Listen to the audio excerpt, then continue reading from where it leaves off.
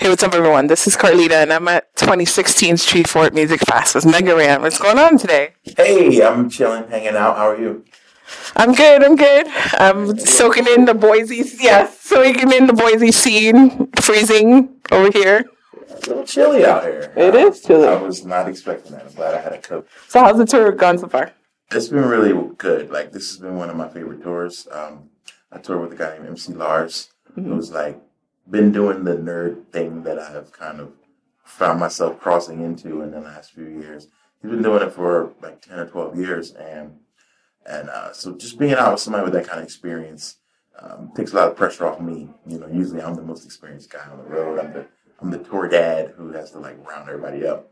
This time we're both self-sufficient. We're both self-motivated, and you know, we keep each other going with just cool stories and insight. You know, his insight, being able to do this so long, is extremely like helpful for me. So having great talks in the car, the shows were amazing, and we got to touch some areas that I hadn't been to in a while, so that's always fun.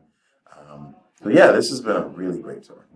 So, what's the backstage scene like at like a nerdcore show? The backstage scene. All right, what kind of bottles are you popping backstage? You know, we have a very simple request list, and it's usually this is how it goes. It's water. It's maybe a fruit juice. It's a fruit and veggie platter, and chips and salsa. Like that's your rider. That's the writer. It's so simple. I don't spend a lot of time in the green room and backstage, and I'm out meeting the people. You know, I work my merch the entire show. It's a very different thing because like I've toured with some bigger guys and I've seen the difference where a lot of guys like to hang backstage until 2 minutes before they go on stage, and it's not like that for us. We're out front just talking, hanging, chilling with everybody, and I enjoy it. It can be a little draining. You know, because it makes it into a longer day. You know, with driving and all that too, but it's worth it. Just being able to, you know, we have like repeat guys who come, repeat like fans and friends. So being able to catch up with them, and I think it just builds community, and that's really what I think the nerd scene has is a community. So let's take it back to the beginning. So you were born and raised in Philly? That's correct. Okay. Did you grow up in? Yes, I did. And did you grow up in a musical household? Not a musical performance household, but definitely a lot of music was being played. My mother was a big fan of soul music, you know, Motown, Philadelphia soul, a lot of that stuff, you know, Teddy Pendergrass, the OJs. There was a big Philadelphia soul sound movement that came through. And every Saturday morning while we were cleaning the house, there was Marvin Gaye, there was OJs, there was Teddy Pendergrass.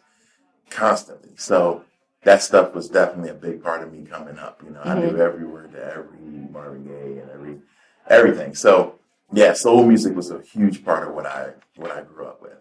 But I feel like most of it was just you know, me just picking up on what I was around, like coming up in the heyday of hip hop, like in the, you know, the early, what I consider to be, I guess, the second golden era. Or the first golden era was probably 88, but the second era, about 93 to 95, where I felt like things were just really, really popping off. And it was like, man, I want to be a part of this. So I wrote my first rap song in like 93 after hearing like Snoop and Gangstar and Tribe and everything like that.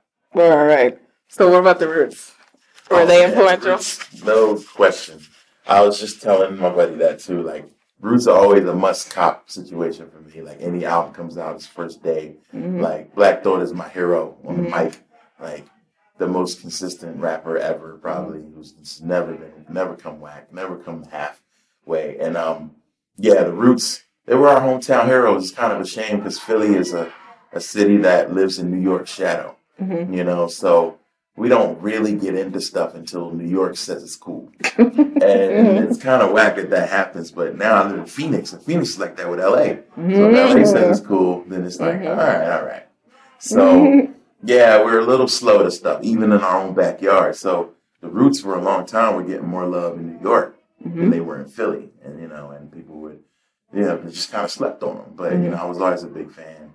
And I've seen countless Roots shows from back when they were playing free shows at this place called the Black Lily, which was kind of the beginning of like the neo soul movement, where Jill Scott would come through, and everybody was. It's just like a great scene.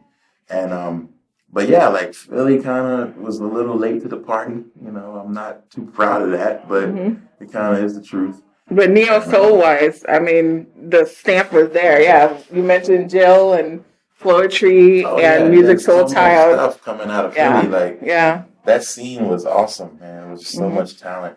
Yeah, and the Roots are, even with all the success that they've had, they're still way down to earth. Yeah, they really are. Like Black Thought, I feel like is very approachable. Yeah, I had a buddy of mine run into him at South by.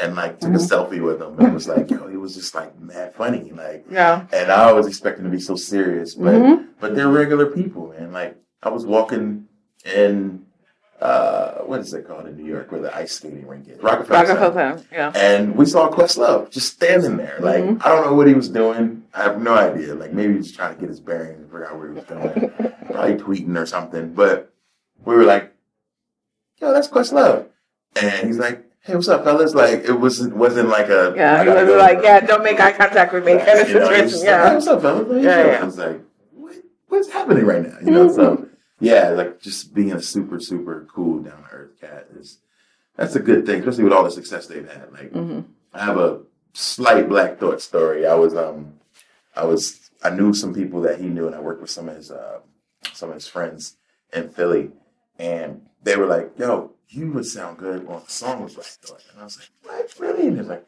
you should send him a message. So I sent him an email. And this was in 2006, right before I moved. And it took him a long time to get back. But he did get back to me. He's like, hey, man, you remind me of my guy, Truck North. Truck North is another guy that's down with the Roots crew. He's on a lot of the albums. And he's like, your stuff is dope.